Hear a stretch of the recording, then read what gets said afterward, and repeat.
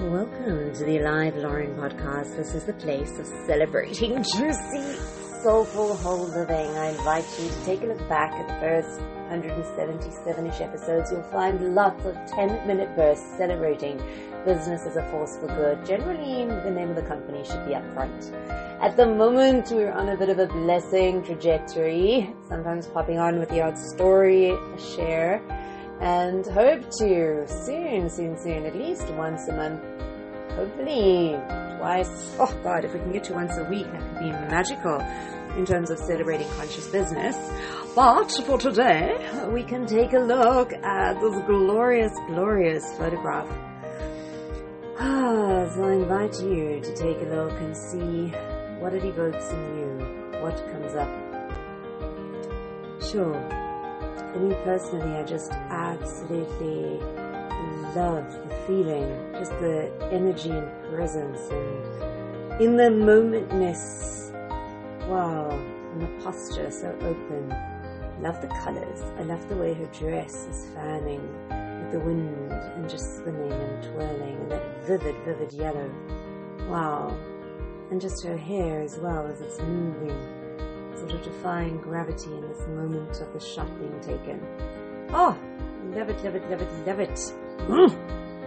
So what does it evoke for you? I know I didn't share that in the text below, but it's definitely, so the blessing is very much inspired by this photograph. So precious heart, a blessing, a wish from my heart to yours.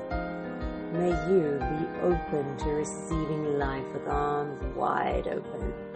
May you welcome and entertain your life moments. May you receive and gift generously. May you be courageously vulnerable. May you feel the earth beneath your feet as you gently throw your head back and twirl, taking in the sounds, the sights, the sensations. May you be uplifted by bold, vivid hues. So may it be. Much love always.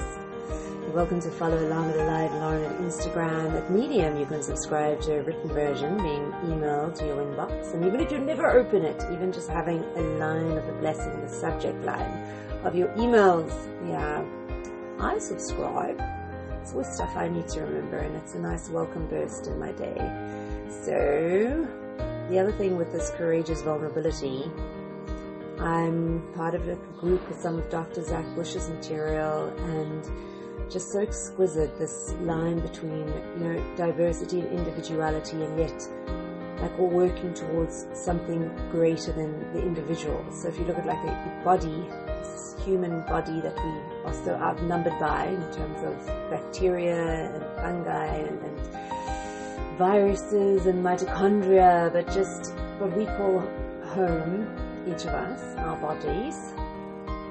The lining of the gut, if you spread it all out, it would cover the area of a tennis court. And this area is one cell thick, that barrier, that entrance to sort of see what should and shouldn't be coming across and entering into, God, we're like a human tube. We've got from our mouth to where we poop, we're basically like this tube with a space in between our skin and our intestine. That space in between is us. We're a bit of a human donut in a sense, because it's actually the part we are literally like a human donut. We're like this ring, this tube, this ring on the outside. It's like layers of human skin on the outside going all the way in to the lining of the gut.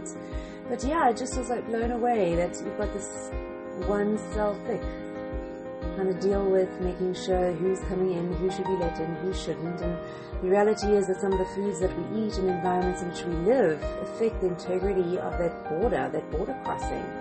So when you're getting things coming across that shouldn't be, puts the rest of the system under a whole lot of strain. But just very interesting how important healthy boundaries are. So there's vulnerability, and you've got the surface, it's only the thickness of one cell. But yet courageous, you must also be courageous and strong. hold its integrity. Oh, so on that glorious note, I wish you much happy adventuring until we meet again.